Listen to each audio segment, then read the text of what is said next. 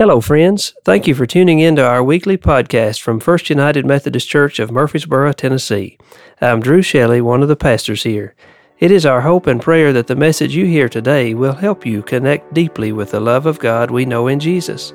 Also, we'd love to connect with you so that we can share life and faith together. If you'd like more information about this church family, or if you want us to contact you, you can visit our website, fumcm.org, or you can check us out on Facebook, Instagram, or Twitter at FUMCboro. If you're looking for a place to belong, we have that place for you in one of our classes or small groups, as a part of one of our mission teams, or in either our modern or traditional worship services, which both meet at 10:15 on Sunday mornings. First United Methodist Church is a warm and welcoming community of people committed to the idea of growing disciples of Jesus Christ who know Him, love Him, and serve Him for the transformation of Murfreesboro and the world. We hope this week's message helps you in your own personal journey towards knowing, loving, and serving Jesus in your life.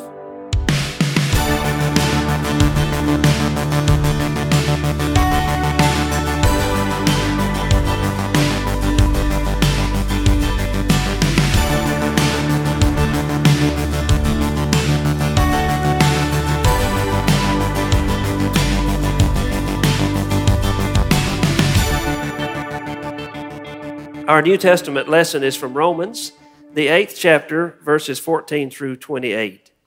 Let's hear the Word of God together. For all who are led by the Spirit of God are children of God.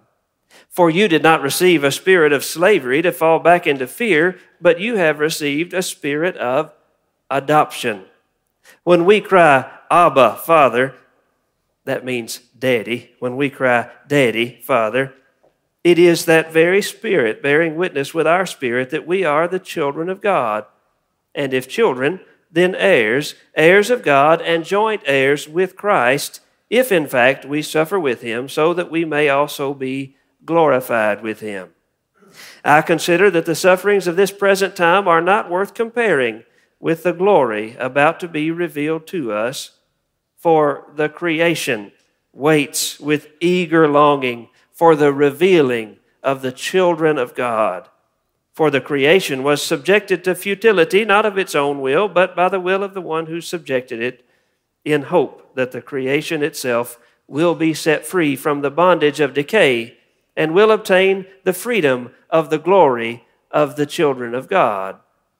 We know that the whole creation has been groaning in labor pains until now, and not only the creation, but we ourselves, who have the first fruits of the Spirit, we groan inwardly while we wait for adoption, the redemption of our bodies. For in hope we were saved. Now, hope that is seen is not hope, for who hopes for what is seen? But if we hope for what we do not see, we wait for it with patience. Likewise, the Spirit helps us in our weakness, for we do not know how to pray as we ought, but that very Spirit intercedes with sighs too deep for words.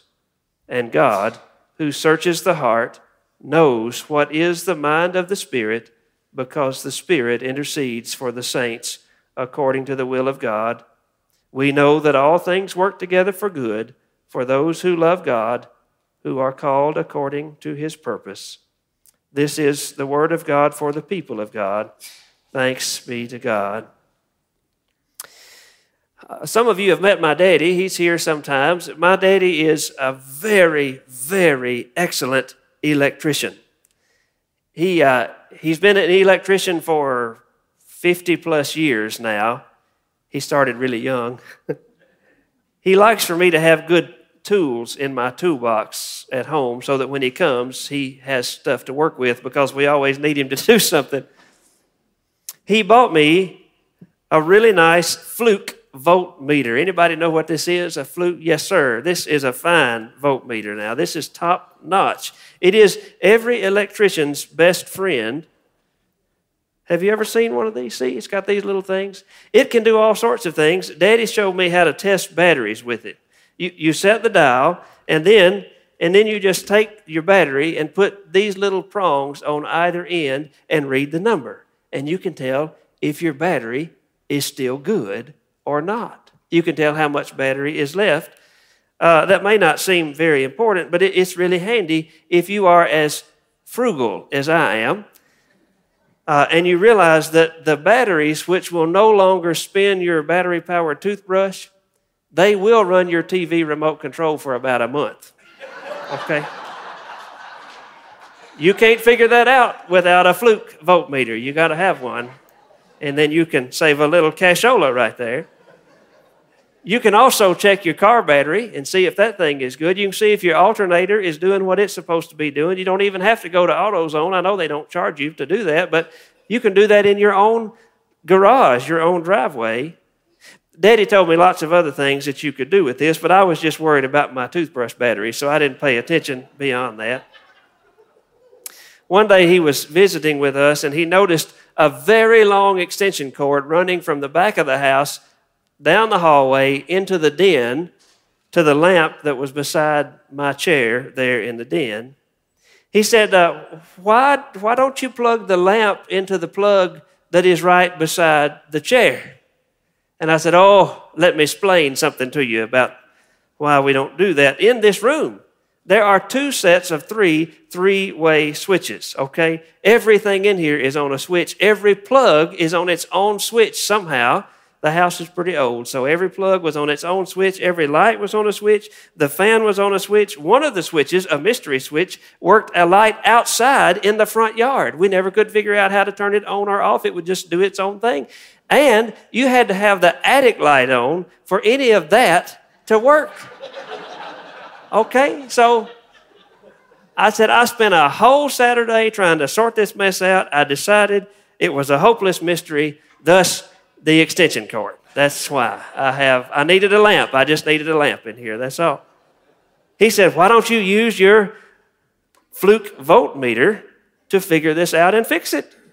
And I said, there are no batteries in this situation. He said, I told you it would do more than just batteries. I told you what it would do. You can figure it out.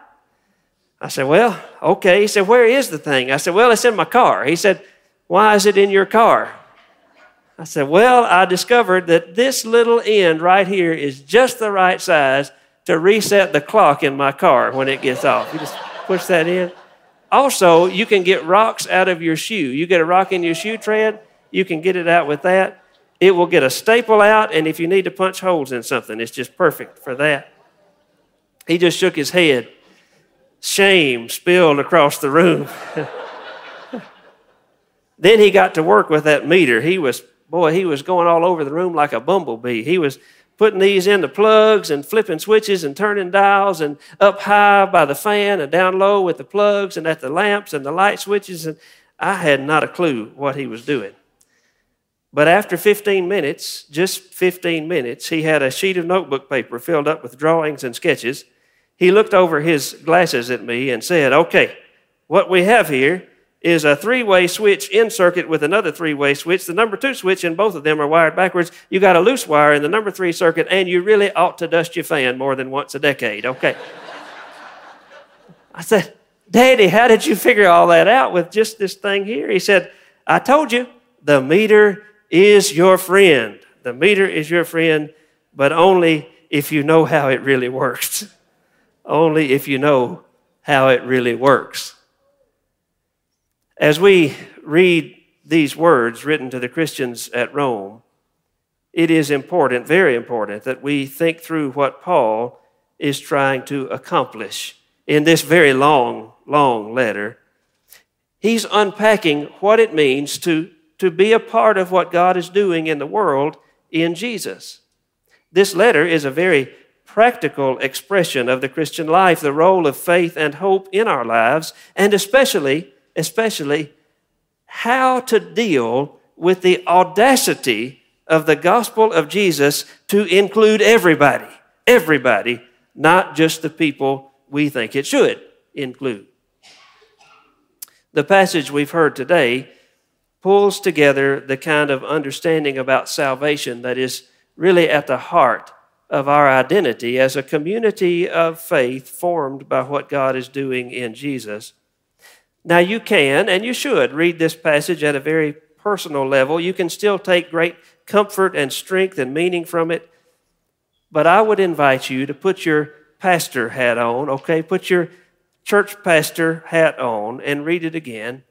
Read it listening for the perspectives of the whole church, those who are healthy and whole, those who are sick and broken and hurting, those who are concerned with building walls to keep the right people in and the wrong people out, and those who look at the world and wonder what in the world is going on and how we should live in the midst of all of it.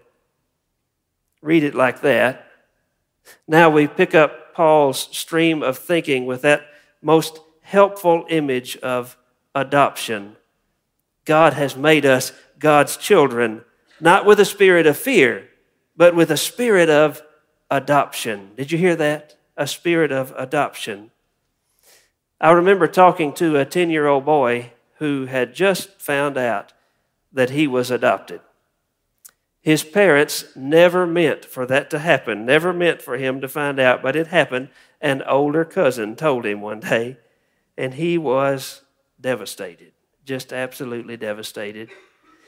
His little sister was not adopted, so it was such a mess. They called for a pastor to come and help, and they got me instead. He had cried himself out by the time I got there.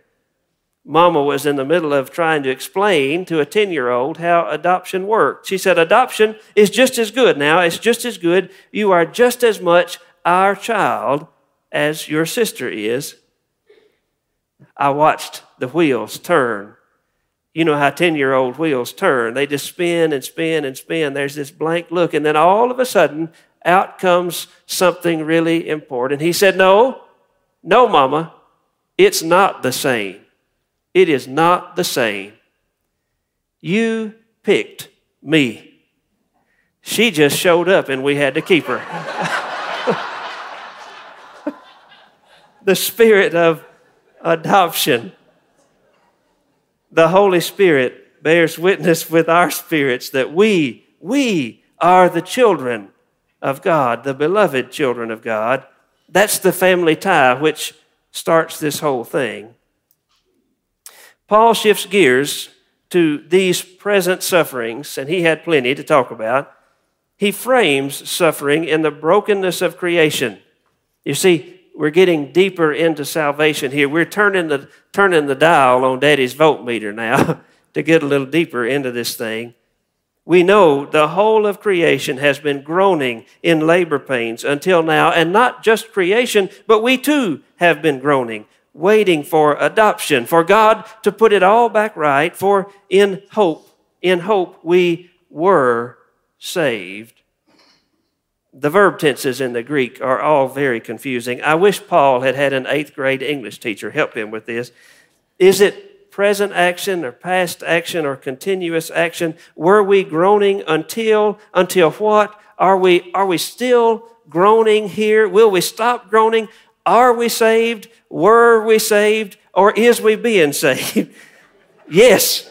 The answer is yes to all of those questions, because Paul is trying so hard to describe the already and not yet nature of God's great work of salvation. In Jesus, we are caught up in the thing which God has done completely, is doing right now, and will do all the way in time. It is a huge mystery. That is why hope is so important. Now, hope that is seen is not hope, for who hopes for what is seen? But if we hope for what we do not see, we wait for it with patience. Patience. In this in-between time in which we live, the struggle is real. Okay, can I get an amen? The struggle is real. God knows it. The Holy Spirit pleads with God on our behalf with sighs too deep for words. And God listens, even when we cannot speak. It's what happens in worship every time we gather. It's what happens in your place of prayer when you pour your tears out on God's altar. It is what happens every Sunday when you eat this bread and drink this cup. The Spirit swirls up inside of you. Grace that speaks a language only our hearts can understand. It's how we are sustained as children of God in a still broken world. I want to show you a picture of this in-between time of which we speak, and I'm turning the dial on the voltmeter yet again, so just hang on. We often think about salvation as this deeply personal thing, me and Jesus, if you will, and it is that, but it is so much more than that. God in Jesus is reconciling the whole world to God's self. In salvation, God is making right all the brokenness which has afflicted God's creation since suffering and selfishness entered the world. Look at your picture in your up-and-coming piece of the bulletin. Get that out. One of the inside flaps has a strange-looking picture. You'll say, this does not belong in this bulletin. That's what it is. Look at that. In that picture, we have divided time into the old age and the new creation. The old age is just after the Garden of Eden. It is marked by sin, death, despair, destruction, suffering, pain, heartache, greed, jealousy. You also see love and faith and hope in there, because during that old age, God was very much at work through the prophets, calling God's people back to faithfulness. God never broke God's covenant, but God's people just couldn't keep from running off the road over and over and over again. They're not very much unlike us. We know how the story goes. A new thing begins. You see that red cross there moving through time, that big red cross. God comes to us in Jesus. In the life, death, and resurrection of Jesus, the true love of God, the true intentions of God are revealed to the world. A new creation is birthed in Jesus, even as we still live in the old. The new creation is marked by forgiveness and grace, by justice with mercy, peace, faith, hope, and a love that believes the best about each other until it becomes true, not because it is already true. You can see, I think, where we are. It is this in-between time where we live. We live in the direction of the new, with a foot firmly planted in the lingering brokenness of the old. That's why life is so complicated. Do you see the overlap there? Until Jesus returns and finishes the work begun at his birth, our task, our calling, is to live as people of the new in the in-between time. Faith, hope, and love are our tools. The more we use them, the greater the new creation and the lesser the old. That's why it is so important that we know who we are and what it is we're supposed to be doing because of God's work of salvation in Jesus. But we still wonder, what does all this have to do with, am I saved or not? What does it have to do with that? Well, at the heart of the Greek words for saved or salvation is a very special word, sozo, S-O-Z-O, sozo. It is salvation, it means salvation, and it also means healing, wholeness, and peace. Not just any peace, but God's peace, the shalom of the Old Testament. Peace with God, peace with each other, and a peace that actively seeks the well-being of all people. To be saved is to be adopted into this new creation that God is bringing to the world. It is to be given a name, the children of God. It is to be given a home, the new creation. And it is to be given work to do, to love the world back to life, one heart at a time. I fear that in our part of the world, we, the church, have turned salvation into this thing that marks you as either in or out. as either with God or not with God. We're very concerned about walls to build, what walls to build, and how to build those walls. Walls, you see, make us feel safe. They do. Walls always. Imagine your house without walls. Would it feel very safe? No. We love to have some walls in appropriate places. The gospel itself looks like it would make a very fine wall. Either you believe it or you don't. Either you are in or you're out. But that's wrong. That's not right. In this new creation, there are just two types of people: those who love Jesus and those who will soon love Jesus. Just as soon as you show them, you, the children of God, show them how much they are loved. That's not a wall. That is a journey that we make together.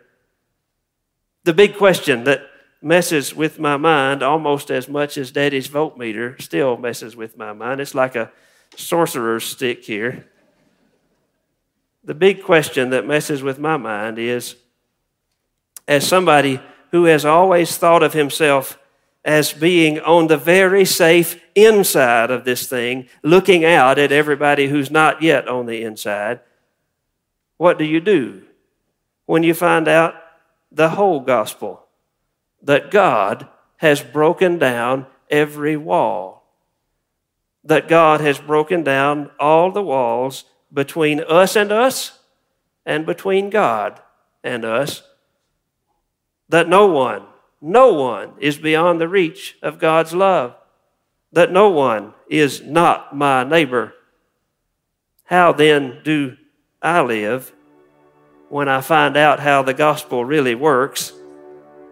Not as a wall keeping people out, but rather like the tears of that 10-year-old, washing away the image of love so that we can see the real thing. The audacity of God to love everybody equally, no matter what, and to invite us to do the same. What do you do with that? What do you do with that today, tomorrow, the rest of your life? You decide. In the name of the Father, and of the Son, and of the Holy Spirit, may the people of God say, Amen. Amen.